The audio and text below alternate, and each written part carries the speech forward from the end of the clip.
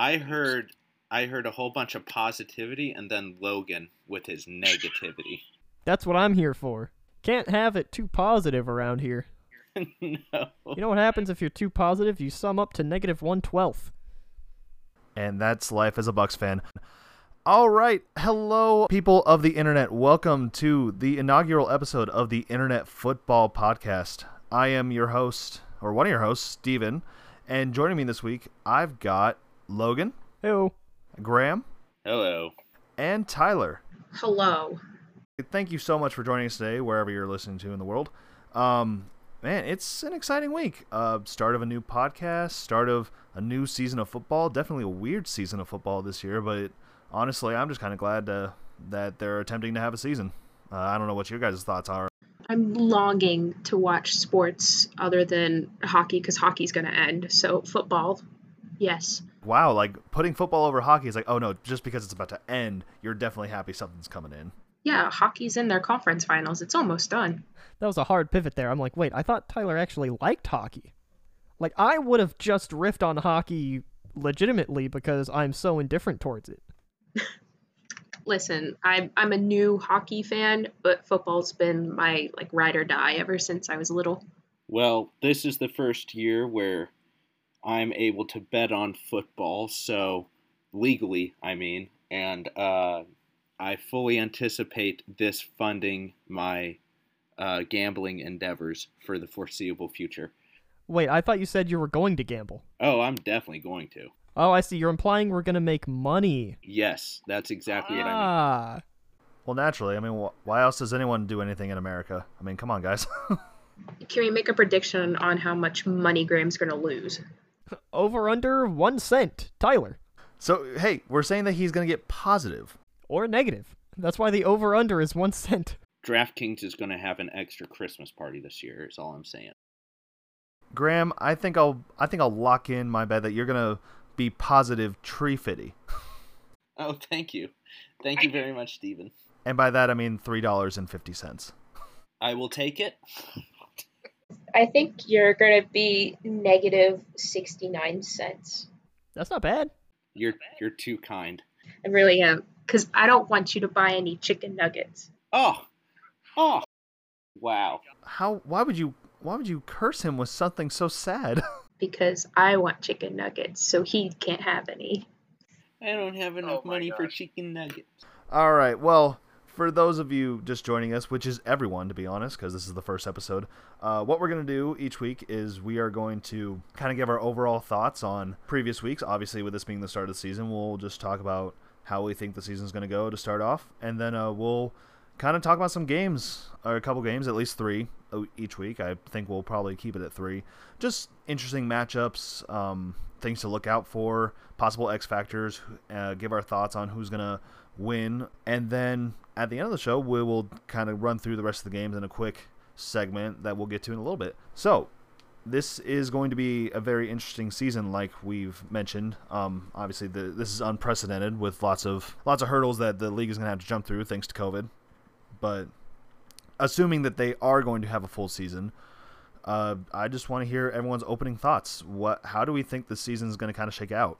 Let's start with Tyler on this one. Of course, I'm hoping to have a full season, like everybody is. But it's the thing of how many games are going to get postponed, how many teams are going to have a big outbreak of COVID since they are traveling to stadiums. There's no bubble involved. It's just going to be interesting to see what happens.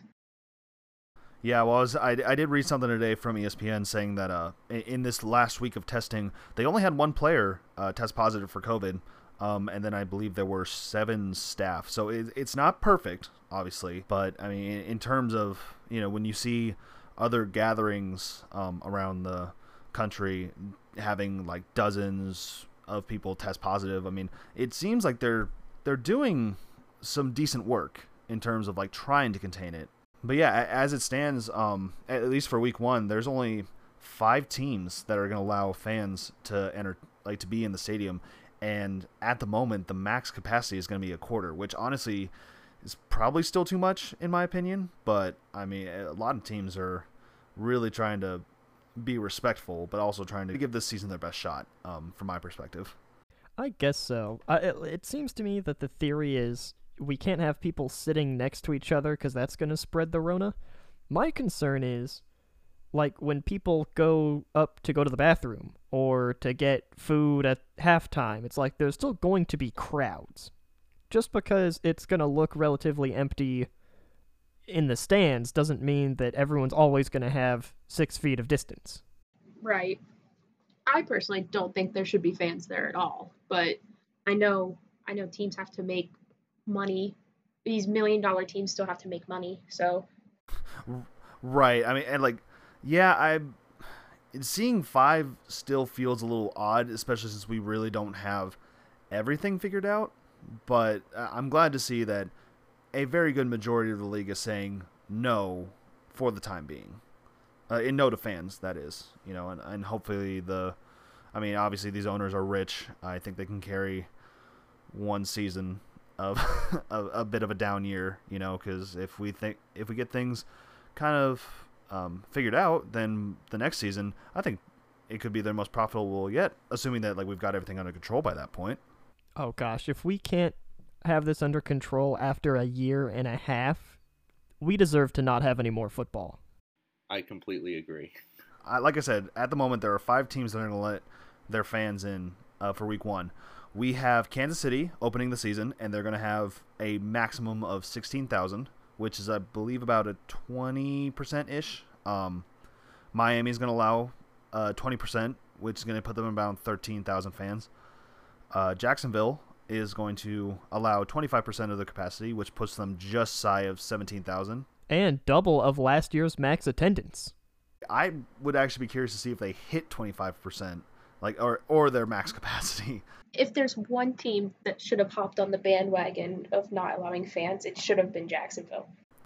Yeah. But then Dallas said that they're going to allow fans week 1, but they haven't officially announced it. They have a little bit more time, but still, make an announcement. And finally, the Colts are allowing fans into their home opener with a maximum of 2,500. Yes, it is a marked improvement from the 20% they were thinking about as early as a week ago. It seems reasonable, but at that point, in a stadium that can hold about 70,000, if I read that correct, for 2,500 people, why are you having it open? Yeah, I have no idea about that either. I mean, there are high school football games where there are more people. Right, and it's you would think that having that few amount of people in a stadium should promote social distancing, but honestly, I'm just I don't know. That seems almost worse than just not having people, in a way. I just can't wait for Blue, the Colts' mascot, to shake his ass into somebody's mask-covered face. Really get the crowd pumped up. I don't know, man. I thought I read a report that at the moment there will be no mascots or cheerleaders in the games. Oh, really? We're turning Blue into glue? Graham, I miss you, bud. I miss you too, Tyler. Yeah, so obviously it's going to be a little bit of a tense start to the season because I think we're all just concerned about player and fan safety. But I think if they do play, if they play their cards right, I think we could have a successful, or not as successful as a full un-pandemic season, but I think we could get the best out of what we can get, With the cards that they're being dealt, I think it can be a good season. There's a lot of, obviously, they had the draft, lots of new talent coming into the league, lots of changes in the offseason, so, it's one of those deals of when it comes down to if they can make it through and they have a Super Bowl champion, are people going to think that they're just, it's going to have a little asterisk, or it's oh, well, you won the Super Bowl, but, COVID. Or is it or in a way, it's is it almost more earned because you had to fight not only 31 other teams and you had to be better than 31 other teams, but you also had to avoid a pandemic, I don't know. I do think it would be admirable to get through the pandemic with a Super Bowl win, but this is certainly going to be the asterisk year. It's during the strike seasons when they have replacement players. Like, everyone sees those records as being like, yeah, well, they won those games, but they were with replacement players. I think COVID's going to be something similar where, like, yeah, you won, but only because you got lucky and stayed healthy. I think it'll be the perception. If if if a lot of people test positive and like teams have to cancel games and there's a winner, I think that would be some perception of people. Like every team in your division had to cancel a few games except you guys, so Like, there's just no makeup time in football either. Like, if there's a game that's missed, they can't just tack it on at the end. It's just void, pretty much. Yeah, and honestly, I think the thing that sticks out in my mind is that season when Miami and Tampa had to cancel their games, and basically they used their bye week in week 1. That stupid bitch Irma. Yeah, gosh darn you, Irma. But no, but seriously, like, you get 1 week in a year to rest, and if you have to cancel a game or like postpone a game, your bye week suddenly becomes not what you were expecting. Or if you've already had your bye, what are you going to do? right. Like will we see teams with like a 14-2 record then see some teams with like a 10-4 record? Like how is that going to work? It'll be interesting to see for sure. My personal belief, I think we should just count all games that aren't played as ties. Like, I think that's just the most fair way to determine it. I like that. I mean, I guess we could just leave them off entirely because they are technically not played, but I think ties are the way to go. Yeah, because you don't want to put it in the win column, and you don't want to put it in the loss column. Or maybe they're going to tack a fourth category on it. It'll be like wins, losses, ties, and then Rona. It's like, oh man, we went 6-8-0-2. So wait, so Jacksonville's will be 0-14-0-2. It could be. Oh, knowing Jacksonville's luck, none of their games will get canceled. They'll just go a regular 0-16. That really depends on if anyone in the Jaguars organization can count that high. I mean, I'd hope so. I mean, they have to count to at least 15. Isn't that the jersey number of their starting quarterback, the stash? I don't think they know that number. I think they just look at his stash and they're like, yep, that's our guy. But after the season, they only have to count to 1, and they only have to spell Trevor Lawrence. Okay, how do you spell it? What is it? T-E... Yep. Gosh dang it. QXP4. Are you trying out for the Jaguars, Steven? Hey, if I've got a shot in the NFL, it might be with Jacksonville. Let's just be honest. We're dissing them, but at the same time, like, those are all NFL players, right? Like, they'd kick my ass. And with me specifically, everyone in the front office would also be able to kick my ass. I think the owner's strategy in that fight, Logan, would literally just be like, he'd just take his money and just beat you with it. And Jacksonville, after they've cut all their stars, they have a lot of money. It's like, let me fight Tampa Bay. They've only got like $3 million left in cap space. Oh my. They really wanted to have a summer Christmas, but they played Santa Claus and just gave away their best attributes. No, what you don't understand is that, like, actually Santa Claus is like their new free agent line signing, you know? Oh, he'd be a beast at right guard. He's holly, he's jolly, he's gonna road grade for people to run.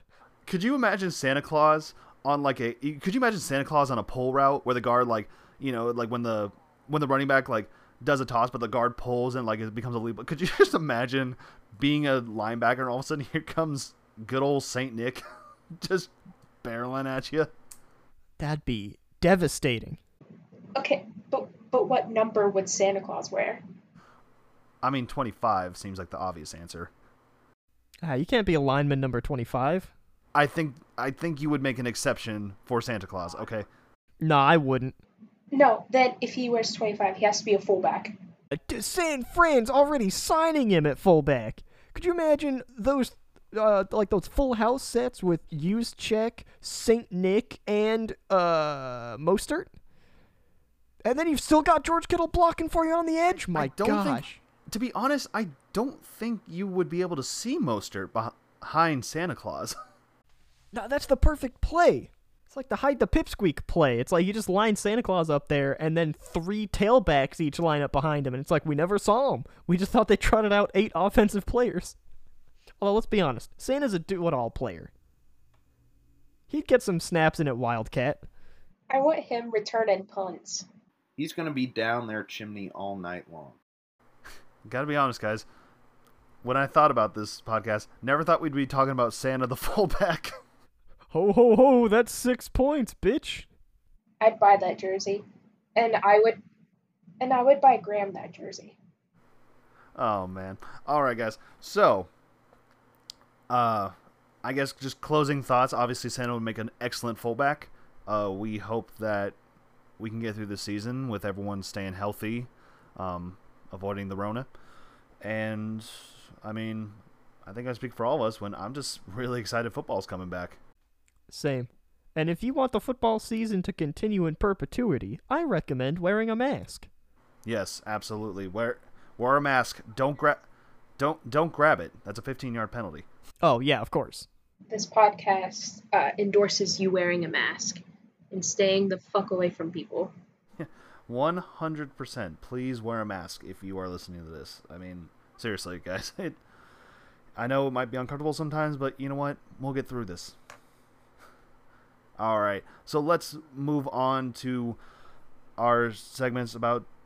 I don't even have a clever title for this, but you know what? We're talking about games that we personally find interesting. Could have some good key matchups in there. And I want to start this week off with the best team in the AFC last year going up against what should have been one of the best teams in the AFC last year. And that's obviously Cleveland versus the Baltimore Ravens. I always think it's kind of funny. I mean, in terms of my age, I've never known football without the Baltimore Ravens, so I always kind of forget that the old Cleveland Browns became Baltimore. So looking up just some brief history between them, they've only played 42 games against each other. So, I mean, Baltimore's only been in business for 22 years, which is kind of surprising to me, considering that, like, at least in terms of my football, with growing up with Ray Lewis as, like, the captain of that defense, like, they've been a pretty prominent part of football, at least in my life. Certainly more prominent than the Browns during our lives. Right, Tyler? For one, that hurt because it's true. Two, it always seems that Baltimore has like a star player on their team at all times. Like they had Ray Lewis, then they had Joe Flacco who became a star, and now Lamar Jackson is blossoming into pretty much like the future of the NFL with Patrick Mahomes. Yeah, absolutely. But yeah, just starting off, just the little brief history of the Browns and Ravens rivalry. Like I said, they've only played 42 games against each other, and so far the Ravens hold a commanding lead of 31 wins to the Browns 11. And in terms of the last 5 years, the Ravens lead 7-3. But what I found was funny was that 2 of the Browns' 3 wins in that time period, they had to win in overtime. So Cleveland, just get the Baltimore Ravens to overtime. You're going to win. Obviously, right? I mean, stats don't lie. One of those wins in overtime was a Phil Dawson field goal that it did a bounce off like the bottom of the goalpost and flipped like in between the goalposts, and then they had to review it and they said it was good, and then the Browns won. So I remember watching that and I was very excited. So the Browns winning through bullshit. Got it. Oh yeah. Hey, a win's a win, baby. And then that third win that they got came last year. Just coming from a split series. I mean, Browns pretty much handled the Ravens in their first meeting, winning 40-25. But then, Ravens got their collective shit together, and come December, gave them a pretty much good old-fashioned beating, winning 31-15, so, but obviously these two teams play each other very well. I know there's all the talk about Lamar and Patrick Mahomes, but I wanted to kind of bring up, you would think that Mahomes and Lamar is gonna be the QB matchup going forward, and I'm not disagreeing with that. But I mean, the Browns have their own young guy in Baker Mayfield who's been in the league just as long as Lamar Jackson. And it kind of shocks me with how much he's risen that Lamar was such a late pick, and people just didn't want to give him a chance. It felt like, and the Browns taking Mayfield early, I think they were going to let him rest and learn behind the veteran, who at the time was Tyrod Taylor. But then when Tyrod went down in that Week 3 game, they just had to get Mayfield in, and Mayfield got the Browns that one win like after an 0-16 season, and I just think like he became a household name overnight. I mean, who else is going to teach him interceptions like that? Phillip Rivers. Oh my God, he's that bad. Got him. I had to deal with him for 17 years. You get to deal with him now. It's going to be lovely. Hey, I love Rivers. No knocking. I just wish that he didn't gunsling so much. And honestly, I gotta be like, what I found was funny was looking up Mayfield's stats. Like, he's turning into a little young Rivers. Not gonna lie. I mean, his first year he kept it pretty conservative. Throwing for almost 4,000 yards. And I think only had 11 interceptions in his first. 3,800 yards. That's way over what I thought. Good job, Baker. No. Yeah, but it's like, so, I mean, but in that first season, having not played the first 2.5 games, threw for 3,700 yards and get 27 touchdowns and 14 interceptions. Like, that's pretty solid, I'd say, for a rookie.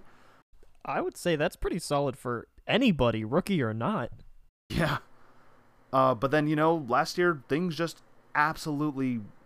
I know it's the Cleveland effect. Like, of course, we've heard, like, Cleveland just really can't catch a break.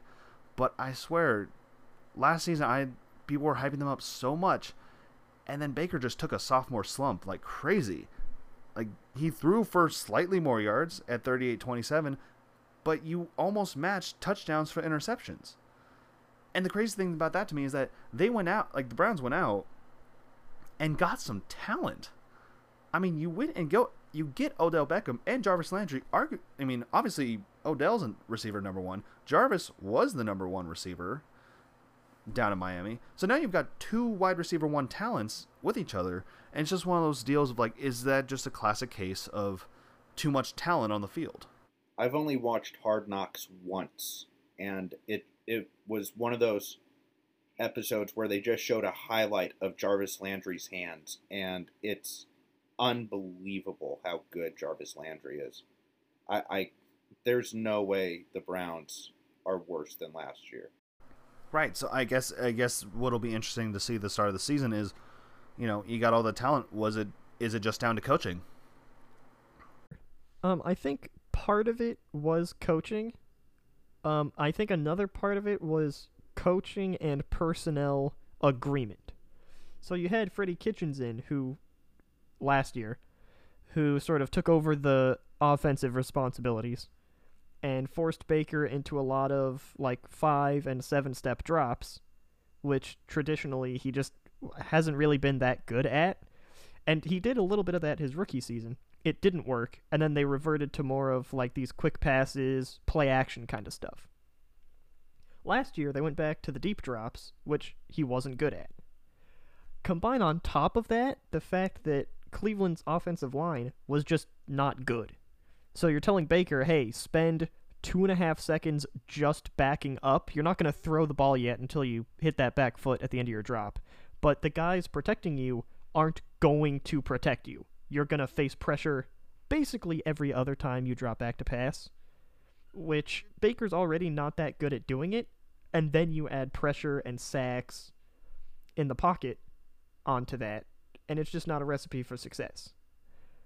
This offseason, they came out and replaced their left tackle with Jedrick Wills. I'd say arguably the best tackle in this year's draft, if not the best. And they replaced their right tackle with Jack Conklin, who is a giant upgrade over their previous guy. So now, Baker's got help on each end of the offensive line. He's going to have more time. Hopefully Stefanski, who is the new head coach, I am confident he'll take over offensive duties, sees Baker's strengths and plays to them. He'll say, hey, we're not going to make you drop back 7 steps. We're going to run Nick Chubb a whole lot behind our newly revamped offensive line. And I think good running backs are quarterbacks' best friends. And that'll open up the play-action game. That'll hopefully open up those deeper throws to be a little bit easier. And when you do have to throw them, you're going to have time. So, to me, I see the world as Baker Mayfield's oyster this season. I don't think he's going to become a bona fide superstar, but I do think he's going to take a giant step forward from last year And even from his rookie year, I think he's going to take a step forward. I agree with that. I think it is a make or break season for him because, he we'll have to see how the coaching is. I think Stefanski's going to do a good job. Uh, he has the talent around him. He has Landry. He has Beckham. They got Austin Hooper. Hooper? Hopper? Hooper. Hooper, yes. Yeah, Austin Hooper out of from Atlanta, who always put up pretty stellar. Like he's had some pretty solid years down there. And that was with Matt Ryan throwing him, pretty experienced. And then he'll have Nick Chubb behind him. I believe Kareem Hunt is still on the team. He has a pretty potent offense. It's just going to be if he can step up to the plate, If he's the leader, he has to be the one to step up so the teammates can come around him. So, he's entering year 3 now. And I would assume his rookie contract, I could look that up real quick. But most rookie contracts go about 4 years. So you're thinking that year 3 is kind of like his make or break already, even after having this will be his 3rd head coach, correct? 3rd head coach. There's a new GM too because they got rid of Dorsey. Yeah, I do think it is a little make or break. I wouldn't say after the season if it's a bad one to just immediately get rid of him, but you do kind of think about, okay, well, do I need to get like a better backup in here? What's like our second string looking like? Just to like make the fire a little hotter underneath them, Yeah, give him a little bit of competition. Like if this isn't a good year, Cleveland, I'll just go ahead and say it. I don't think Cleveland's going to do bad enough to be in the hunt for Trevor Lawrence. They really shouldn't. But I'm sure there's enough talent in the QB class coming up that I could see maybe drafting a rookie, maybe not in the first round, but maybe second or third to be like, hey, let's get going. You kind of see that with the Eagles this year. Carson Wentz, they say, is their guy, and yet you go ahead and draft Jalen Hurts very early day 2. Right. I do think it would be a similar situation like that. But as a personal thing, I do think Mayfield's going to step up to the plate this year. All I've read is him having a great off season. He's been working out. I think he's in the right mental space now. I do think he's going to have a better year. Yeah, I'm rooting for him personally. Yeah, me too. Go Browns. This is not an endorsement for me being a Browns fan. You know what? I don't know. I think the AFC North it's okay. The Ravens are the favorite team. No one disagrees with that. But that spot for a good wild card is so up in the air for the AFC North. And honestly, this is a year where I don't know if you guys remember this, but there are going to be 7 teams in each side now. I could see the Browns fighting for a number, for the 7th seed at least. Oh, totally. Yeah, they're not going to win the division, but they'll have a fighting chance for a wild card spot. Yeah.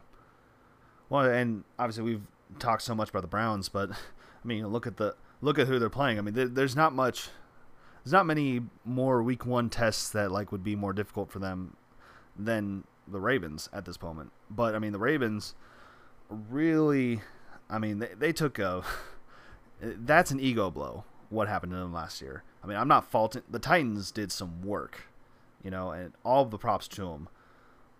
But the Ravens should have been hosting the Chiefs in that AFC Championship game, and I don't know where their head was at that night. I don't either. On the one hand, it almost seemed like complacency. The mentality that, it's just a 6 seed coming into our house. We should be able to stomp them into the dirt. But I don't think John Harbaugh is that kind of a coach. I think he is usually good enough to keep his guys motivated. So, I don't know. It might have just been a brain fart, or it might just be any given Sunday-itis. Yeah, well, and something that I found interesting in doing some research for this game is, obviously Lamar Jackson having he's not throwing up Baker Mayfield numbers in terms of actual yards thrown, but he threw for over 3,000 yards last year, but he's doing it with arguably less. You talk about the Browns having receivers like Beckham and Landry and some good third string. I apologize, Cleveland fans who are out there. I could not name you the third receiver on the depth chart off the top of my head. But when it comes, when you look at the receiving leaders for the Ravens, it was the tight end, Mark Andrews, was their leader last year, and he didn't even get 1,000 receiving yards. Their highest receiver who had, their leading receiver in terms of yards was Marquise Brown, and he didn't even get 600. Willie Snead got 339. I think if I had to put a word to it, I'm almost wondering, is Lamar relying too much on himself? I put that question out to you guys. Do you think that, because he was obviously the leading passer. I mean, that was given. Leading rusher by almost 200 yards over Mark Ingram.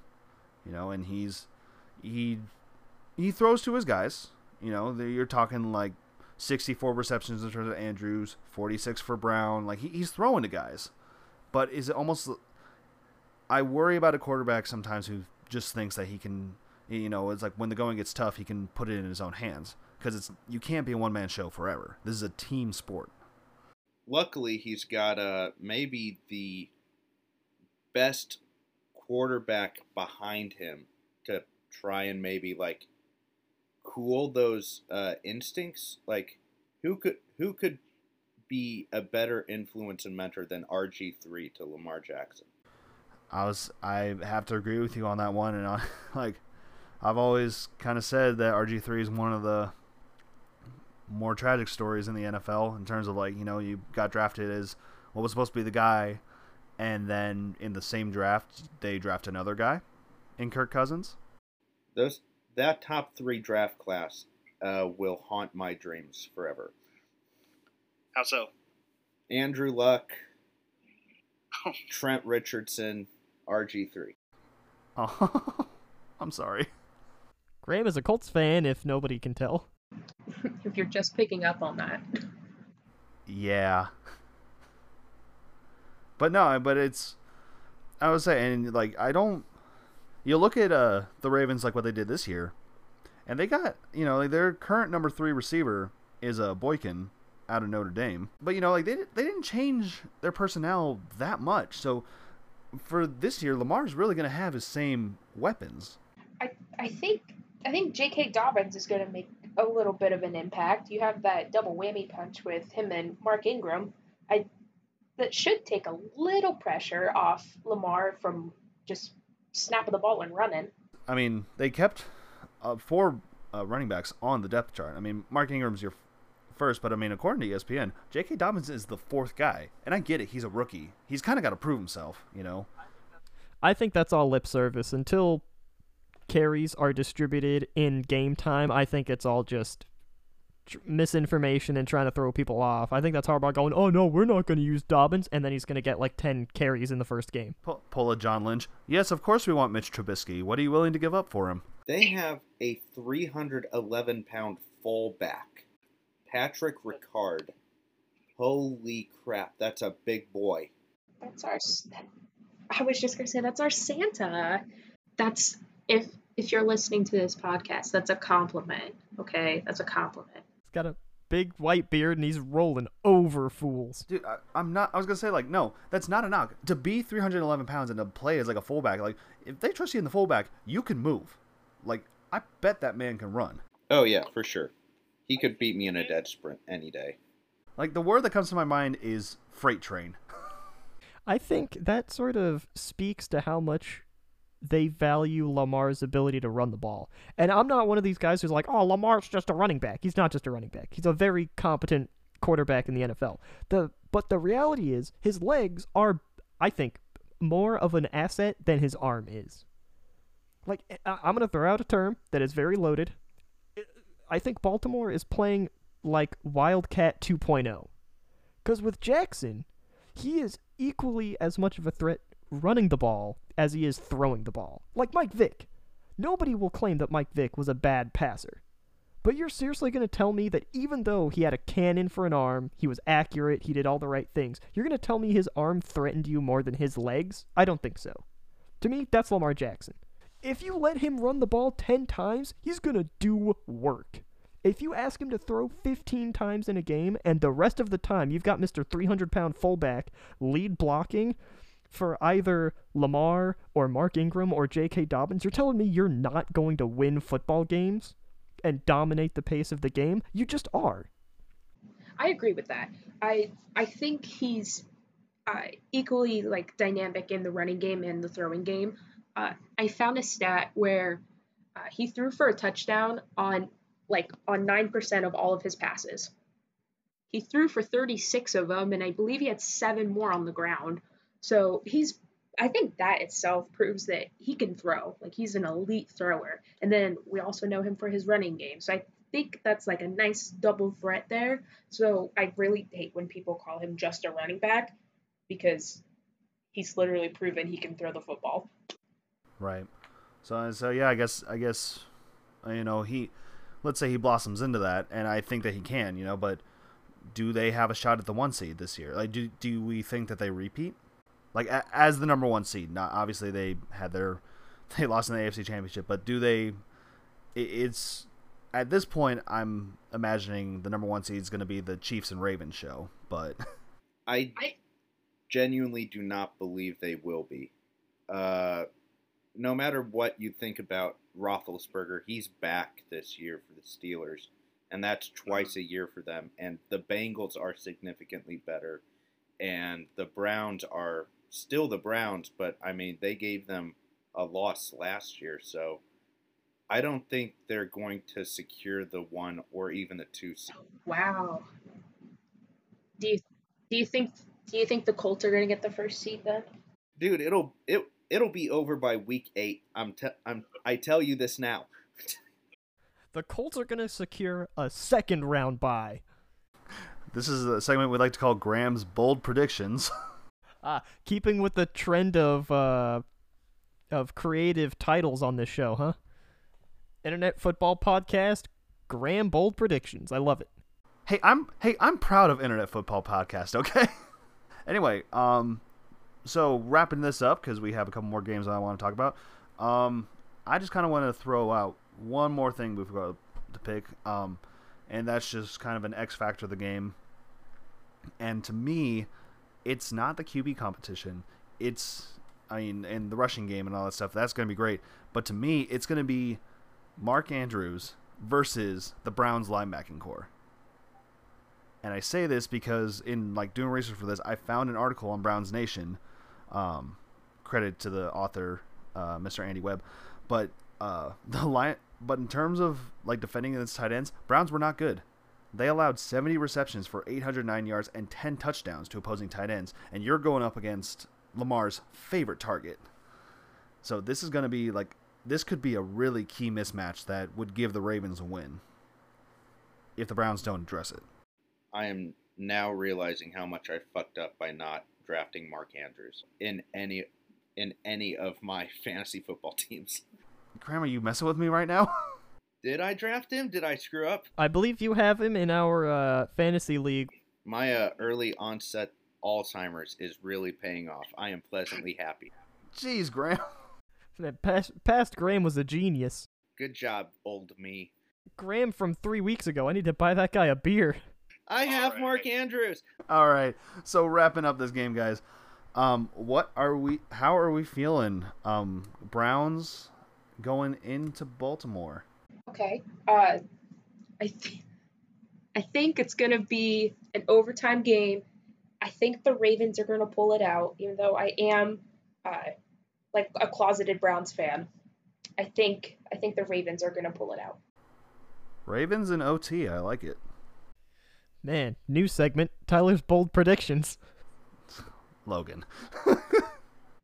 Now wait, we'll get to yours. Here comes Logan's bold predictions. Bold predictions. Everybody ready for this? Hang on to your hats, because I have a bold prediction for you. Ravens by 1 score. Drop the mic. All right. Let's shock the world, baby. Browns 31, Ravens 24. Ooh. Man, just going super accurate with it. All right. This one's a bit of a toughie. I mean, everyone thought that the Ravens were going to roll over them last year. I think I'm going to go Ravens. I'll go Ravens by 10 on this one. I think it'll be close, but I think it'll culminate in like the Browns trying to get back, and then Baltimore stopping them and getting that last score to just kind of put it out of reach. Classic Brown script. Yeah, I have to have one more heartbreak this year. Don't worry, baby. I'll always love you. Thanks. I guess. Whew, okay. All right, and moving on to our second game that we wanted to talk about this week. Actually, taking the request from you guys, we've got Green Bay and Minnesota. You know, Aaron Rodgers coming into his twilight years. Like, Green Bay must be, like, concerned about him because why else would you draft a quarterback in the first round, Green Bay? They traded into the first round to get him. They liked Jordan Love so much, they traded into the first round to get him. Yeah, Steven, it wasn't as bad as you thought. It was worse. I'm glad you put my mind at ease for that. Yeah, speaking of drafts in the first round, my little stat thing that I found, since Aaron Rodgers became the starting quarterback of the Green Bay Packers, they have not drafted a wide receiver, a tight end, or a running back in the first round. Oh my God. So if Aaron Rodgers wants to complain, we should let him complain. I wholeheartedly agree on this, and I think it was funny that, like, what was the stat line that I saw? Right, someone made a comment that was like, you know, the best parts about Green Bay's offense last year was its quarterback and its running back, and you use your first two picks in the draft on a quarterback and a running back. Why? It doesn't make sense. We were talking before we started recording. They have Devontae Adams and who on that team, other than Equanimeous St. Brown from Notre Dame. I think they've got a garbage can on wheels that can catch about 50 balls for about 800 yards from Rodgers. Well, they have a guy who's not quite a laser or a lizard in Alan Lazard. I think if you had Devontae Adams, Equanimeous St. Brown, and then two dumpsters running on the inside, that's like an elite offense. Rodgers would have a heyday. That's rude to call Lazard a dumpster. I wasn't saying him. He's going to be on the bench. We're going to have an actual dumpster out there. I thought he was, yeah, like, you just strap, like, some, even better. You rig it up like the sky cam in the game, so you can, like, manipulate it on the field, so you make it run a perfect post. Who's gonna cover a whole dumpster? It's impossible. I mean, we can get into it. I don't know about the secondary, but I think that Mr. Yannick Ngakoue can stop a dumpster in its tracks. Oh, yeah, he could. I mean, Minnesota definitely coming out on top in that trade. What do you mean, Steven? They had to give up a 5th-round pick. Okay? They're hurting just like everyone else. Oh, the humanity. Yeah, it's, obviously I feel like in these, ever since he won the Super Bowl, it's definitely been tough to pick, like, who's his, like, best receivers, obviously with, like, Jordy Nelson and all that stuff when he got the Super Bowl win. Like, he definitely had some weapons, but, like it's not fair to say it's like, how does this man have a Super Bowl? Because obviously, like, when he did, he's a great player. Like, the Packers have had they lucked out, like, going from Favre, bringing them Super Bowl and great history, to getting Rodgers, letting the guy rest behind Favre, starting him, and then getting Super Bowl caliber right off the bat. Packers got lucky, but I just can't help but feel for the man. Like, you're wasting when you've got guys out there who have, like, multiple Super Bowl wins, and they're not everything. Like, there are plenty of good players who have never won a Super Bowl, but, like, we talk about Aaron Rodgers, you look at his, like, history, the man should have 2 or 3 Super Bowls, like, on his own. Or he should have at least played Tom Brady in 1 Super Bowl, because we could have finally, like, had that matchup. Right. Gosh, has Rodgers only been to 1 Super Bowl? Yes, I believe he has only been to 1. That's, like, tragic. That's incredible. That's like Dan Marino levels of wasting a generational talent at quarterback.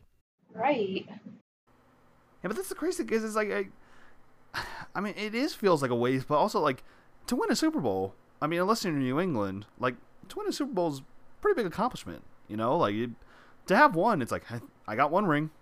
You know, but when we put him in the same caliber as the Tom Brady's and the Drew Breeses and like all these like top tier guys, you know, it's just mind blowing. Like when we talk about it, like you would think he would have won more than what he has, and it begs the question: what is that franchise doing to the poor man? I don't know. It almost seems like the franchise's plan is, well, we have Rodgers. Why do we need to give him any more talent? Why can't we just let Rodgers be the entire offense? Which I don't think I have to explain why I think that's a bad idea. I don't know if they're just seeing it as like, oh, he did this with nobody. He can do better if we just keep the same people around him that don't have star talent. Like, it's not like they can only afford one star. They can afford more. They're the Green Bay Packers. And this is the crazy thing too. It's like it's not like it's not like they haven't gone and gotten some good talent. I mean, yes, you haven't drafted weapons in the first round. You're clearly using it on defense or line. But like this is a stat that I actually just recently learned about and I love cuz when I did play football, I played on offensive and defensive line, so you know, I always thought it was kind of a shame. It's like, well, how do you truly judge? Like, it's hard to put stats on offensive line, but then I found a way that they put stats on offensive line, right? You know, like it's a stat, or they measure it. It's pass block win rate, and what that measures is how effective a lineman is at holding their block for 2.5 seconds, right? I believe that list goes Quentin Nelson's penis, Quentin Nelson, and then everyone else. I will give it to you. Quentin Nelson made it into the top 10. He was not number one. He had a 95% like success rate as an offensive guard. I think that's pretty good. Were those the plays that he was injured that makes up that 5%? I mean, listen, like people are gonna get through. No one's perfect. No one has 100%. Okay, but like, but in terms of like the Packers line, like as a team, they had the best like overall percentage was 72% of like they won the battle. That offensive line won the battle 72% of the time, and then you had the best center and the best tackle in with the center Corey Linsley, and with David Bakhtiari holding down that tackle line, had a 96% efficiency rating against like edge rushers. So when you're playing against guys, you know, like when you have like the Ngakoues about to face you 2 times a year, right? That's some good insurance. Like that's good insurance to protect your quarterback. But you need to give the man some weapons, you know? Like it's crazy to me that like it's like you built the foundation up and there's just nothing for like it's like building a concrete like room, like a concrete square room, and you forgot to like hook up the electricity for the Xbox. You know? Like what's the point? Like cool, I'm safe. But I can't do anything with this. I think Aaron Rodgers would spit down his mother's throat in order to get Adam Thielen on his team. Oh my gosh. Hey, I mean, like, the Vikings seem to be in a trading mood with their number one receivers lately. Let's give it a year. Let's see what happens. Yeah, the Packers could have got Stephon Diggs. I would say, like, that was a big, like, we've talked to Packers a lot, but, I mean, going over to the Vikings side, this is going to be a different year for them. I mean, you're talking, Stephon Diggs, the man behind the Minneapolis Miracle. Nope, not good enough anymore. Like, let's trade him. Like, that, when I saw that, I was like, wow, what did you do that made him mad? I know. How did they hire Bill O'Brien for an afternoon? Yeah, but it's like one of those things, like, we talk about the Packers, and, like, yes, the Packers, clear leaders of the NFC North, like, especially last year, but the Vikings, as of late, have been in that conversation, like, constantly, or consistently, I should say. I mean, they hosted the Saints in the Minneapolis Miracle. They were a number 2 seed that year. Kirk Cousins has really, like, the latter half of last year stepped up to the plate after he got brutally attacked by his teammates, being like, yo, be better. And he was like, shit, all right. So he just became better. Apparently, they just had to scare the shit out of him. Is that all it takes? If I had an entire Vikings team yelling at me to be better, I'd probably start being better. Yeah, I think the prospect of a bunch of Vikings yelling at you is pretty terrifying. Oh, you mean football players. My bad. Amazing. Everyone talks about Adam Thielen, which fair, but I always love talking about Kyle Rudolph. That's my dude. He is from Notre Dame, but that is my dude. Man, you know all the Notre Dame players. You got them on lock. Listen, I'm a big fan of my Notre Dame guys. I just am a bigger fan when they do well. Yeah, boy.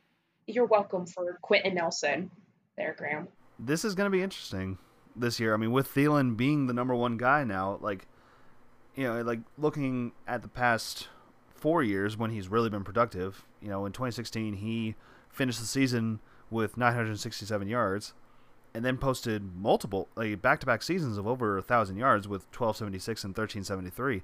Last year, the man only had 418 yards, and I believe he was hurt for a few. Yeah, he only played 10 games, so I'm not necessarily faulting him for, like, not putting up the numbers. But, like, the man's productive. But he's been a number 2. And that kind of, like, that's always an interesting relationship. Like, it's weird to, like, put a number, right? It's, like, clearly, like, if you're a number 1 or number 2 receiver, you're clearly good enough to, like, they trust you, you know? But it's interesting, like, when you're the number 2, sometimes you almost get your stats a little higher because they're so focused on number 1. They're like, oh, what a defense might be like, oh, it's just the number 2 guy, and then they'll destroy you. Right. It's like, well, we don't want Thielen to destroy us, but we can't have Diggs destroy us. So we're going to double Stephon Diggs every down, and now Thielen's got one-on-one coverage. That's a great opportunity for Thielen now. And now that he's the guy that everyone's going to double cover, I don't know if he's going to be nearly as productive as he was 2 and 3 years ago. It's really going to depend a lot on how good Justin Jefferson is and how quickly he can get NFL ready. Right. And like that I felt was a great pickup. Like once they did that pick, I was like, okay, I think like he's not ready. Like he's not Stephon Diggs level, I don't think immediately. I mean, what rookie is? But like I think that was a great pickup on their choice. And you know what? Yeah, you used your pick wisely. But yeah, I mean, he's gonna have an immediate impact in the lineup, you know. But it's gonna be one of those things like how quickly do you adapt to the NFL? Because Thielen, I'd be shocked if he could do it all on his own. Yeah, same. To continue my love for the fullback, they have quite an undersized guy in C.J. Ham at only 235 pounds. It's all right, Ham. You'll bulk up one day. I'm sure after you hit cut that. I'm sure after you hit puberty, you'll be worth something. I guess I'm still waiting on puberty. You know what? Cut that. I don't want him to get mad at me. It's okay. It's okay. It's okay, bud. You'll get there. C.J. Ham. He could eat a 70-pound steak and still not weigh as much as that other guy. 70-pound steak? I don't think that's how that works, by the way. I don't think that eating 70 pounds worth of food makes you gain 70 pounds. I think that just means you die. C.J. Ham's just one of Santa's elves. It's fine. Oh my gosh. Calling the reserve. We gotta fit someone down this chimney. Oh my gosh.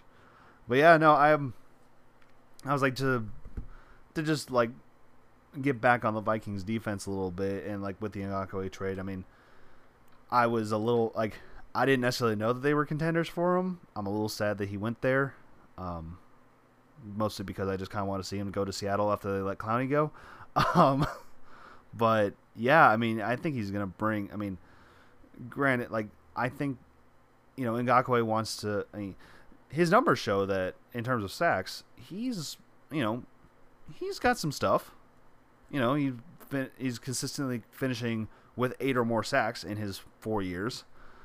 But now you kind of face a challenge. Like now he's in a different Like, it's going to be a new element.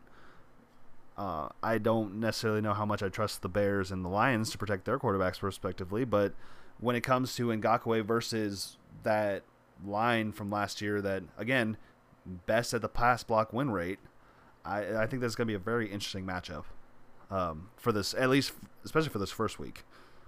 You know, has Ngakoue learned the system enough to like be ready for that?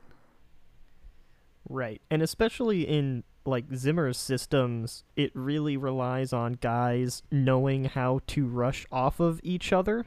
Like there are a lot of what do they call them? Like stunts where one defender on the line will sort of like jump over another defender's assignment.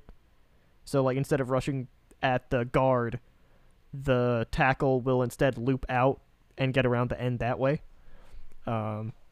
Which I think is something that takes a lot more chemistry and nuance than just, hey, go beat this left tackle off the ball and get to the quarterback. But he does have Danielle Hunter, who is, makes a very good 1-2 punch there in Minnesota.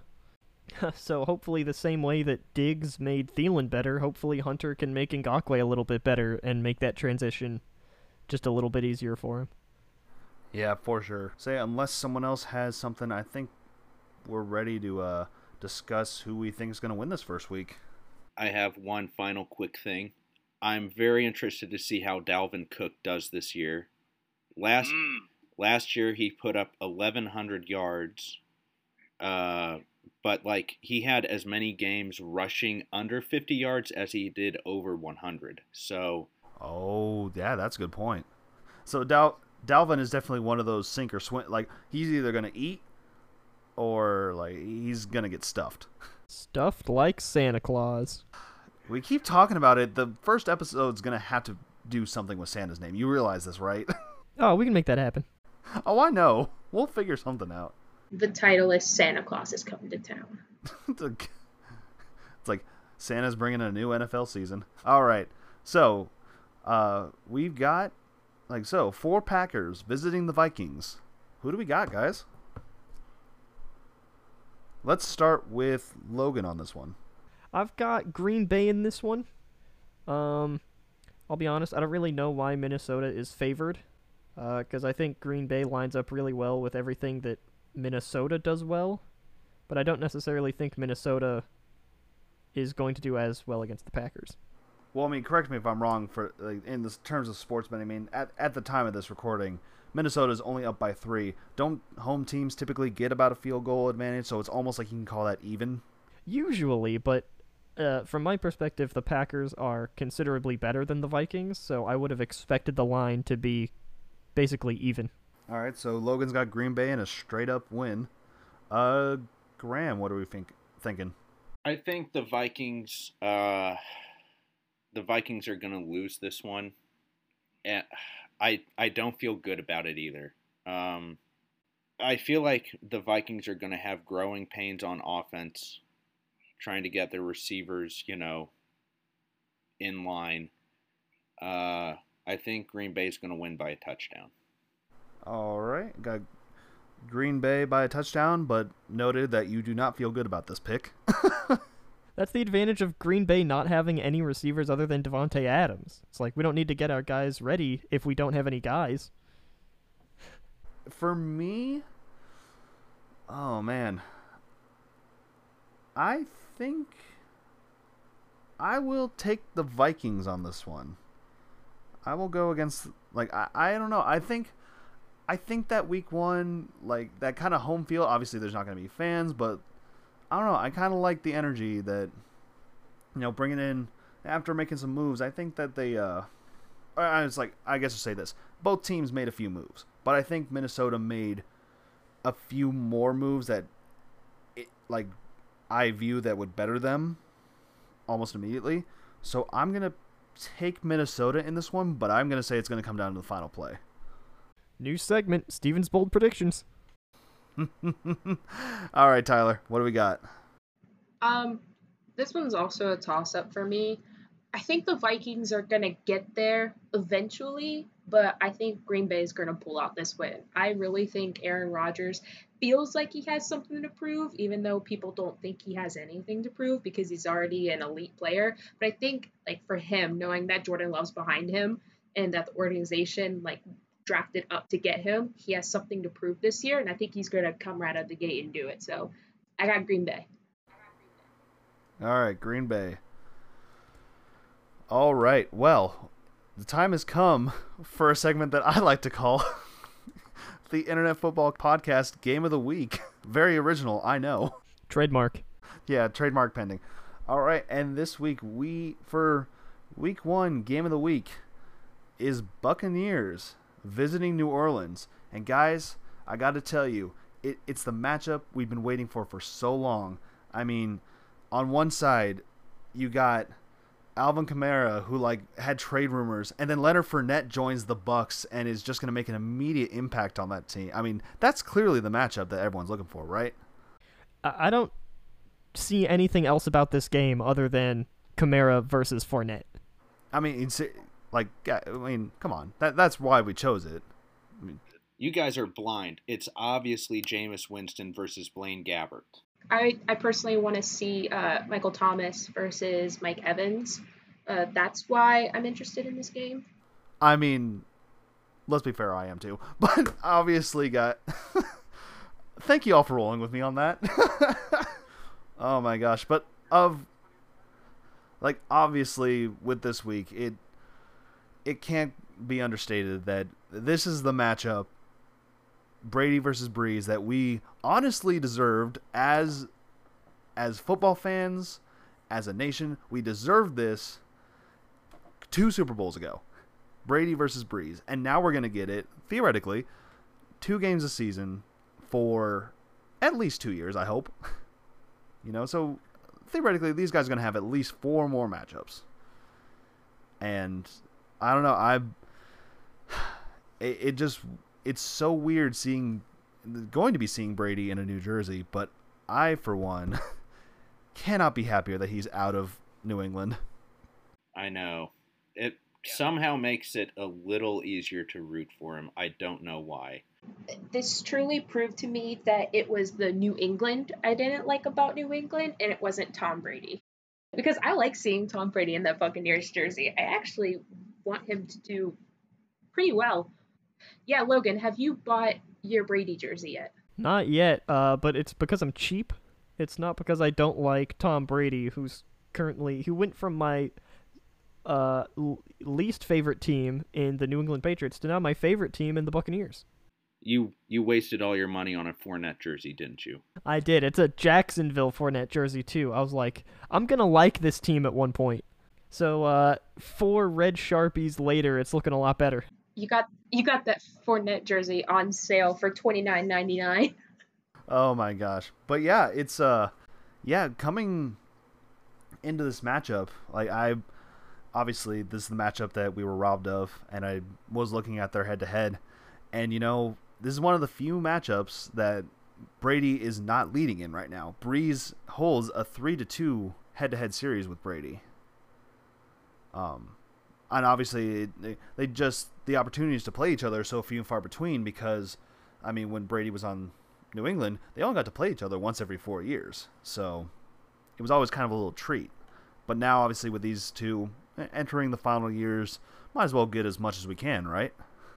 This is just a matchup of my 2 least favorite quarterbacks, really. You don't like Breeze? Wow. They beat the Colts in a Super Bowl, and I'm not completely over it yet. That's right. Ladies and gentlemen, welcome to Graham's last episode of the podcast. I'm kidding. Drew Brees can have a nice rest of his life. He sure can, because that is one of the nicest dudes out there. Yeah.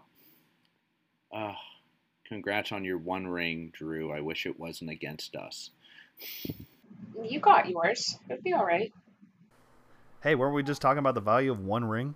All right, Smeagol, calm down.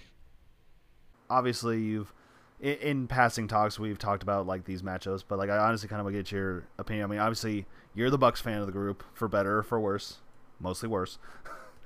But you always have the running joke of, the Tampa Bay Buccaneers Mercedes Superdome.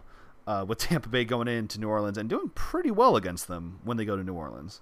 And that was with some not Tom Brady level talent at the helm. There's a really fun trend. You can go back in time if you want to. I think it's really interesting. When the Bucks underachieve, they win in the Superdome. Like, if Tampa either starts the year or ends the year underachieving on their already low expectations, they win in the Superdome. When the Bucks play well the whole season, Tampa loses in the Superdome. It's just that simple. So what happens when what happens when it's 0-0 and it's week 1? Well, I don't know. Well, because a couple of years ago, it was a week 1 matchup when Ryan Fitzmagic went in and lit up the scoreboard. Then he went on to have a terrible rest of the year, get benched. Jameis came in. Jameis got benched in place of Fitzpatrick. Fitzpatrick came back, got benched again for Jameis, and Tampa had an underachieving year. So maybe this is going to be like a Puxatawny Phil situation where, like, if the Bucks blow the Saints out this week, it's such a double-edged sword, because if Tampa wins week 1, we're going to underachieve. But if Tampa loses week 1, the Saints have the tiebreaker on us.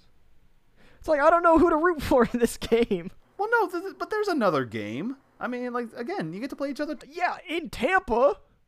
That one doesn't mean anything. I mean, Tom seems to be adapting to Tampa Bay pretty well. I mean, who knows? I mean, he's got his favorite target back from New England and Gronk, you know, and his favorite target, you mean not Philip Dorsett, James White, Jacoby Myers, Rex Burkhead, and Mohamed Sanu from last year? Are those his favorite targets? How did you forget about Julian Edelman's very punchable face? Well, because Edelman actually had a decent year. It wasn't as funny to mock him. Julian, I'm sure you're a nice person. Please don't let Graham offend you. No, I will punch him in the face. He annoys me. Is it specifically... Wait, no. Edelman made the catch in Super Bowl 53, right? Like, is he the one that made the... But Edelman also had some uh-ohs this offseason, so... Oh, wait, what did he do? I don't know if I remember this. He had... I can't remember... I don't think it was, like, domestic abuse or anything, but it had something to... He had the police come and everything. One of the sports morning shows I watched made a big deal about it because the guy didn't like Edelman, and I thought it was fair because I also don't like Edelman, so hang on. He was cited for misdemeanor vandalism. What a white boy. I'm sure it was him tagging a car saying, "Brady, please come back, I miss you." Exactly. Charged with vandalism for allegedly jumping on someone's car. What a weak ass arrest. That's what I'm like. If you're gonna get arrested for I don't encourage crime. I'm just gonna throw that right there. Please don't get arrested. If you're going to get arrested, do something cool and worth it. No, what are you in for? I jumped on the hood of some guy's car. Is it too early to bring up the... He's in jail with the Giants defensive back. What'd you do? Robbed a diamond store? I dented the trunk of somebody's Honda Accord. Yeah, I know what you mean, brother. I jumped on a vehicle. Oh my god. Hey, put some more Boston in that, please, and thank you. Yeah, hey, dude. I jumped on someone's car. Oh, man. But no, I mean, this is, of course, Brady jumping ship onto a pirate ship. Haha. Anyway. But, and now he's got, like, you're right. Like, last year, they get knocked out of the wild card, and people are like, is this the end of Brady?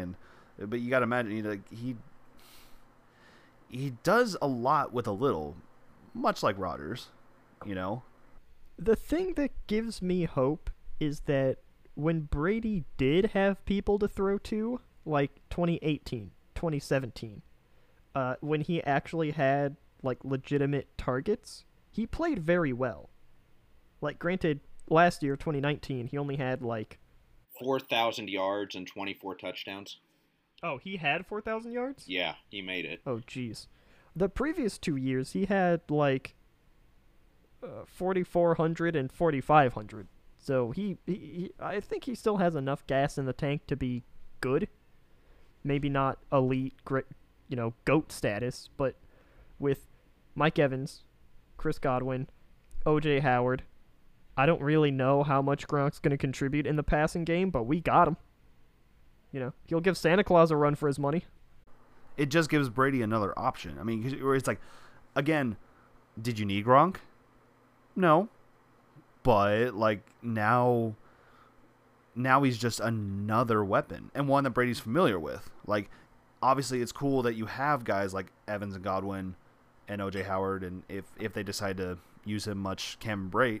But, like, now you got, like, that's like to bring in something familiar, right? It's like when you draft a player, in my view. I love it when a team will draft a player in the first round, and then, like, a round or two later, or like a couple rounds later, they draft someone who is from their team.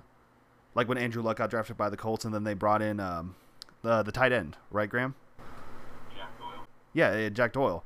And then, like, look at the Chargers, like Tillery, like they had Jerry Tillery, and then a couple rounds later drafted a linebacker. And it's bringing someone, like, you want him to be your guy, but it's also bringing someone in to, like, help you ease into it. Like, yeah, it's going to be new, but here's something a little bit familiar to hold on to.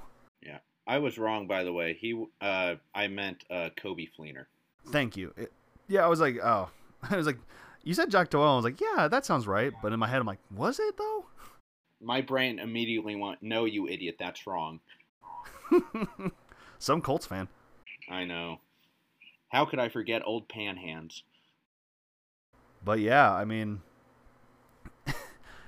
I would say obviously it's the Brady show. It's going to be the Brady show. I mean, I can't think of many other times that I've seen the Bucs featured on ESPN so prominently. I know, it's insane. Sometimes I think it's a different team. I glanced over, I'm like, oh, there's another red and pewter team in the... Oh, wait, no, that's us. They did get new uniforms, so... I know. And hey, they didn't mess it up. They got, like, new old uniforms. They basically hit the Control-Z button and went back to like they were 6 years ago before they were trash. And just made them the same good again. Now with more pewter. I feel like I'm the only one who liked the Bucs uniforms before this iteration. You like the alarm clock numbers? Yeah, I did. I really liked those jerseys. Well, Graham, I hate to tell you, nobody else did. Logan, I think you know what to get Graham for Christmas now. An alarm clock? Wake up, these jerseys were terrible. I liked them so much. But yeah, I mean, and then looking at the other side, you know, with obviously it's like, what? Wait, who are the Bucs playing? I forget. Yeah, whatever. We don't need to talk about them. But yeah, no, I mean, but like, you know, I think the Saints. I mean, obviously they, albeit questionable move to try to get Jadeveon Clowney. Like they tried to make some moves this offseason, and they, you know, they brought back Breeze for another 2 years. You know, so like I said, 2 years for both these guys, and we'll probably see in the end. You know, so if we can get 4 games out of them, I think this will be really fun. But I don't know. I think Breeze is kind of like, I would go out there and say that Michael Thomas is more of a viable option than Devontae Adams, but I don't really feel like Breeze has as many receiving options either. He's got at least some. Like, they got Emmanuel Sanders during the offseason. I think he's way better than insert second receiver in Green Bay. Here's name. Put some respect. I know. Alan Lazard. Thank you. How could I have forgotten the cross between the lizard and a laser? Yeah, Alan Gecko. That's Equiminius St. Brown. Duh. But yeah, I mean, like, yeah, they did get Emmanuel Sanders. A little bit of, you know, some veteran status right there. God, it's been a long time since he was on the Broncos. I know, right? Just think, last year he was fighting in a Super Bowl. It's been a long time since he was on the Steelers. Yeah. God. And this year he won't be. Is that a bold prediction? Or... It is. It's not even a bold prediction if it's 100% certainty. I was going to say, I mean, don't say 100%. I know that 100%, that's a bold prediction right there. Yes, it is. But I don't know. Like, of course I love it when it's like people can't make a Super Bowl. Like, that's a very safe guess. I mean, you're talking about, you know, of the 16 teams in each division, 15 aren't going to make it. But 7 are going to have a chance. Yeah, like everyone has an equal chance of making it and not making it, except for Jacksonville. Sorry. 0-16, baby. Duval. But yeah, it's. But I don't know. Like the Saints are kind of in that weird stage too, where it's like I know they should be good, right? If they can actually get this Kamara deal finalized, then I say their chances jump significantly. But they have no money to pay Kamara. They'll find it in the couch. I guess so. Not if he keeps holding out though. He's gonna have to take like regular money. He's not gonna get like $15 quintillion a year or whatever he's asking for. Yeah. Well, I mean, but it's interesting too. I mean, like, because they're not using. Kamara's not like your 1,000-yard rusher, but he's just such a dual weapon. Like, like in his past 3 years, like he hasn't. Like, I mean, he had some injuries last year, so he's not rushing for. He hasn't rushed for over 900 yards yet. But you look at his receiving, and it's dang near on par with his rushing, and that makes such a valuable piece of that offense. I think it's unfortunate that the yards from scrimmage stat is not more highly talked about. Because on the stat sheet, you see, running back, not that many running yards, he's whatever. But yeah, you see, he only had 900 rushing yards, but then he had like 800 receiving yards. That's awesome. That's another one of Graham's risky fantasy pickups. If Alvin Kamara is on your waiver list, go ahead and pick him up. If you're listening and Alvin Kamara's on your waiver list, what fantasy sport are you playing? I was like, what league are you in? Like, are you kidding? No, he's definitely like he cemented himself as one of those guys that like you want to rely on, and having Kamara last year, he was kind of hit or miss, but then again he got hurt, so can't fault him for that. But yeah, it's like I think it's because he is such a dual threat, like in his position. He's not going to be the guy that gets you all the rushing yards, but I mean he's going to get you some yards per game. To continue my love of the fullback, New Orleans has Michael Burton, a quite undersized fella at 240 pounds, meaning he's another member of the 70-pound steak club. How in the holy hell is that guy 311 pounds? My God, I'd have to be a member of the 170-pound steak club. I'll just be excited to see how the Saints use Taysom Hill again. If they come up with like different plays for him, how are they going to incorporate him more in the offense? Because I think he really proved himself last year to be like a threat on the field. Like if you see him, you gotta like keep an eye on him. So I wonder how they're gonna change things around this year to keep him productive. What I would like to see more of is when Taysom Hill's on the field, get Drew Brees off the field. No offense to Drew Brees, but the whole theory of running the Wildcat is you now have 11 people who are not useless in running the ball, right? Theoretically, you have all blockers and then like a running back and maybe somebody else in the backfield to try to fake it to. When Brees is out there flexed out wide as a receiver, he doesn't even try, and the defense knows he isn't going to try. So if you trot out Taysom Hill under center, get Drew Brees off the field, even if it's just for one play. Because the whole theory of, we'll have a hat on a hat, and I just have to make one guy miss, and suddenly I'm good. It doesn't really work when your quarterback is still on the field, but now you take away his ability to throw the ball. And also, it's Drew Brees, right? He's like a slow, mostly non-athletic guy out there. If you had, like, Russell Wilson running routes, I'd be scared. I'm really interested to see, like, the first use of a strategic interception in football history, because that'll be Jameis Winston's first throw. Here's the thing, will he throw, though? I mean, you can't throw interceptions if you don't let go of the ball. Or touch the ball, or be within 500 feet of a ball. They did say Taysom Hill was going to be the second string, so with COVID concerns, are they just going to, like, keep Winston, like, at home, like, in isolation, just in case something would come up to where he needed to be back up there? That's a great question. Well, that's the safest place for him, is in isolation away from the rest of the football team. I have to agree, but do the Saints agree? They should. I hope not, as a Bucks fan. I mean, honestly, Jameis Winston is a huge asset during this COVID season because he always passes stuff to the other team. I mean, if we're just gonna say it, Please wear a mask, Please. especially Jameis. leave that in. Yeah, that's staying in. I think Jameis Winston should wear 2 masks at all times, and gloves, and a face shield, and just to stay inside. All right. So something that I want to bring up before we wrap this up, or wrap up and pick up who is, because I kind of was thinking like the overarching question, getting back to the Bucks, like why Tom Brady chose the Buccaneers, right?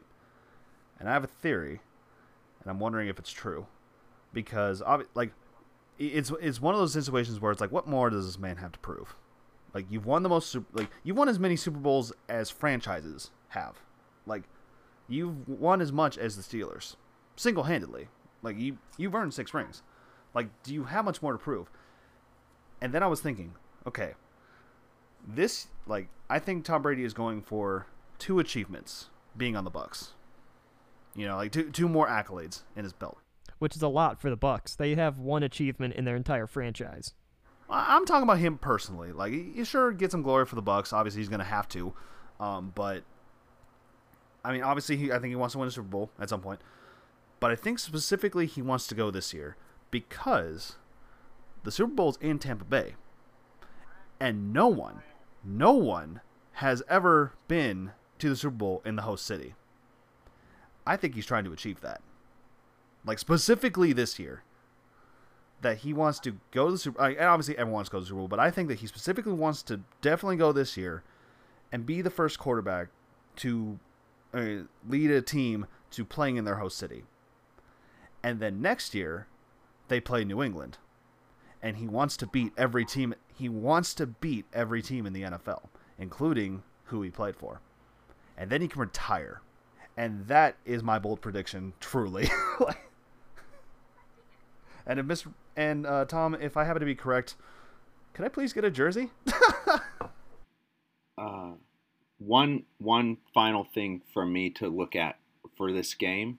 If Tom Brady throws 7 touchdowns and Drew Brees throws 0, then Tom Brady is now the NFL all-time touchdown leader. Well, let's hope that really doesn't happen. All right. Hey, speak for yourself. I want to prompt the question. It includes Tom Brady. Do we think who's going to be better? Like, who's going to have the better season? Is it going to be Brady without Belichick, or is it going to be Belichick without Brady? Brady without Belichick. I no disrespect to Cam Newton, but I think Bruce Arians is going to do some great work with Tom. God damn it. I miss you, Bruce. Oh. I also agree. I think Brady's going to flourish because Belichick really didn't do the best until he got Brady. So I guess Belichick has something to prove, and Tom has already, like, proven things. Because, like, and I guess the media, too, is like, oh, Tom's, like, he's going to do great there. Like, no one's worried about him, but everybody's worried about Belichick up in New England. So I don't think the Patriots are going to be bad this upcoming year. I think they'll hover around 8-8, maybe a little higher. My concern is that they had no one to throw to last year, but Tom Brady was still throwing the ball. No smack on Cam Newton, but Cam Newton is not Tom Brady. Like, they still have a great defense up there. I trust Belichick to embrace the run game, especially with a mobile quarterback like Cam is. But I think there's the ceiling on New England is just so much lower than the ceiling in Tampa. So I'm going with Tom Brady, but I do expect New England to make the playoffs fairly easily this year. Bold predictions by Logan, new segment. that's a very bold prediction. It really is. I feel like you are the only person I've heard, like, in sports media to have the Patriots be in a playoff spot. Here's the thing. I've learned to just not bet against Bill Belichick. It's been my whole life. 20 years. All I've known is the Patriots being a dynasty. I just know not to bet against it. Me too! So, do you think the Patriots are going to win the East? No. I think it'll be close, but no. I don't think it's going to be decided by more than 2 games. I think Buffalo's going to win it. Buffalo's going to win the East and have their first AFC East title in 25 years. Whoa. Bold predictions by Tyler. Jesus. 25 Go years. Bills. Wow. Go Bills. Go specifically Stephon Diggs in a Bills uniform. There we go. All right, guys. I think we need to make a decision here. Some bold decisions. Who is going to win this game? Let us start with Tyler on this one. This one is also a tough one for me. In my mind, I see this as like a gunslinger, very high-scoring game for 2 very veteran quarterbacks. I didn't want to say old, but veteran quarterbacks. Wow. I'm not saying they're old. I'm just saying they get the senior discount and eat dinner at 4 p.m. Oh, you mean they're playing during dinner time? Oh, shoot. I'm saying they plan around the Golden Corral senior buffet. I mean, you guys said it, not me. Okay, so you know what? I'm gonna go Brady on this one. I think he's got it. I'm picking the Bucks. You're welcome, Logan. Picking the Bucks. All right. I will go next. And I believe in the interest, like having heard all the evidence and understanding that that the Bucks need to lose this game to have a really good season, I'm going to go with the Saints to win in this one. Yeah. Sorry, guys. Just one moment. Hello, yes, is that Santa Claus? He made it. Oh no, wait, it's CJ Yeah, Ham. you forget how mobile he is. Anyway. But yeah, no, just... I actually... And you know what? I do think it is going to be a close one. But I like the Saints in this first one. And that's just kind of... You know, I do not think this will be a blowout on either side. I think it's going to be very close, very high scoring. But I like the Saints in this one in a close match. I'm going to say by a field goal. Bold prediction. Graham. All right. I think the Saints are going to win because Ryan Suckup is going to miss a last-second field goal, and they're going to bring back Matt Gay the very next day. You watch a lot of Bucks games, don't you? Yeah, I do, buddy. Bold predictions by Graham. A bold? That's lukewarm at best. That was like 4 games last year when that happened. I guess I should say detailed prediction by Graham. So, Logan, you like the Bucks expert. Who you got? So, here's the thing. All of you are playing checkers. I'm playing 5D chess up here. I've developed a theory. Every time I take the Buccaneers, they lose to spite me. So now, on this show, every time we have a Bucs segment, I'm taking whoever's against the Buccaneers. I'm taking the Saints. I want the Bucs to win. I hope the Bucs are going to win. I think the Bucs are going to win. I'm taking the Saints. Saints out of spite. Out of... No, not spite. I just know better. Out of knowing better. Got it. See, here's the great part. I'm either right or I'm happy. Logan can't lose. There's no losing here. I mean there is. You could tie. Or, another hurricane could come up and we can push our bye week up to week 1 and push the meeting back to week 11. Cough, cough, Hurricane Irma. Yeah, let's not. Yeah, let's not. We've already got enough going on in this country. All right, to wrap this up, obviously, we have our biases. We have our, we have games that we like to talk about. Obviously, some teams are going to be featured more, but we do, I think all of us here are football fans, just in general. And I wanted to briefly touch on each one. Obviously, not in this much in depth. So, what I'm figuring is I wanted to end each show with briefly going over something that could be interesting in each games, and everyone just kind of gives their gut feeling on a question that I will present based on the game. And we'll kind of just keep tally and kind of like the lightning round. Like I'll say something and then I'll go through. I'll ask everyone what they think, and it's going to be an A or a B or a yes or a no, or like it's like just there's not going to be like 4 options or too many things. It's just going to be, do you think this will happen or this will happen, and then you can give quick answers. Before we continue with this segment, can I lobby to change it to fast answers to fast questions? Because lightning round's getting a little too creative for us. How could I deny that? All right, fast questions to fast answers. Here we go, starting with the season opener, Texans versus Chiefs. I think we can all agree that Bill O'Brien is moron of the year, trading Hopkins over to the Cardinals, literally your best receiving option. But to bolster their offense, they brought in a dynamic duo of Cobb and Cooks.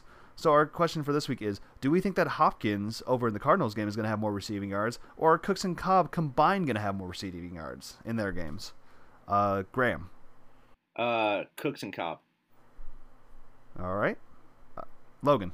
I'm going to also say Cooks and Cobb. Tyler. I'm gonna say Hopkins. All right. I'm also going to, I think 2 people can at least outshine one. I hope. All right, moving on. We've got Jets versus Bills.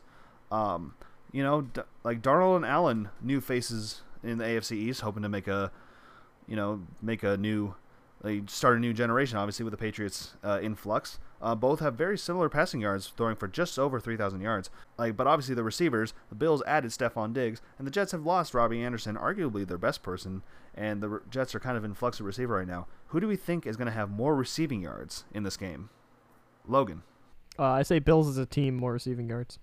Bills, and that's the thing, it is by team. So which team is going to have more receiving yards? So I'm saying the Bills. So Bills, okay. Tyler. Bills, by a long shot. Yeah, I also say Bills. The Bills could have 23 passing yards and still wallop the Jets by 40. All right, I think we're all agreed on that one. Moving on to Bears versus Lions. Bears making some interesting decisions at quarterback this year, bringing in Foles when you clearly had some pretty good veteran options for on the cheap, but you brought Foles in and decided to pay his $21 million contract, and then you decided to start Trubisky, really believing in that number 2 pick. So my question for this game, given Trubisky's risky history, will Trubisky be benched before this game is over, and will they turn the ball over to Foles? Tyler, let's start with you. I'm going to say no. I think the Bears are really blinded by making Trubisky really work. I think it's going to take a couple games, so no. No, not because he's good, but because Matt Nagy's that bad. Correct. And the organization is so far up his ass. Graham.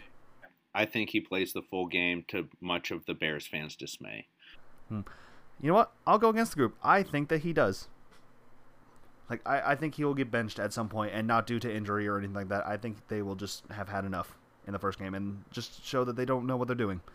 Moving on, Dolphins versus New England is a new era in the AFC East. Like I said earlier, Cam Newton gets the start over with the Patriots, and Fitzmagic is set to be the starter of the Dolphins. Fitzmagic is the reason that the Patriots got a wild card spot, pulling off some true magic and defeating the Patriots in Week 17 and making most everyone outside of the Boston area very happy.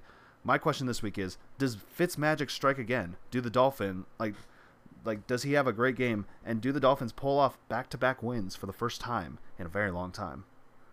Let's start with Graham. Yes, absolutely. Tyler. Yes. Logan. No, but I expect to see some Fitzmagic on the field or off the field. I was about to say I'm also going to say no, because my first thought was it's in New England, and we all know how that turned out last year, but I'm going to stick with it. I'm going to say no. All right. Up next, we got Eagles versus the Washington football team. That's right, the newly branded Washington football team. These are 2 teams with an influx of receiver, much like the Jets and Bills game. Terry McLaurin really stepped it up for Washington last year, and now Deshaun Jackson is going to have to be the number 1 with the Eagles receiving core riddled by injuries. Will Terry McLaurin have more receiving yards by the end of the game, or will Deshaun Jackson? I'm going to start, and I'm going to say Terry by a long shot. Graham. I'm going to say Deshaun Jackson because Philly's going to be playing from behind and have to throw a lot more. I like it. I like your logic. Logan? I'm going to say Deshaun Jackson because you can only throw to a tight end so many times. Tyler? I'm also gonna say Deshaun Jackson. Zach Ertz can only handle so much. Man, I'm all alone again. I love it. All right. Up next, we got Raiders versus Panthers. We have interesting situations in quarterback this year with Derek Carr. This is his make or break year, to be honest. But he has not really been shown to chuck the ball down the field that much. And the Panthers starting Teddy Bridgewater, a man who arguably had to start in Minnesota, but then due to injury and has had to regain his confidence.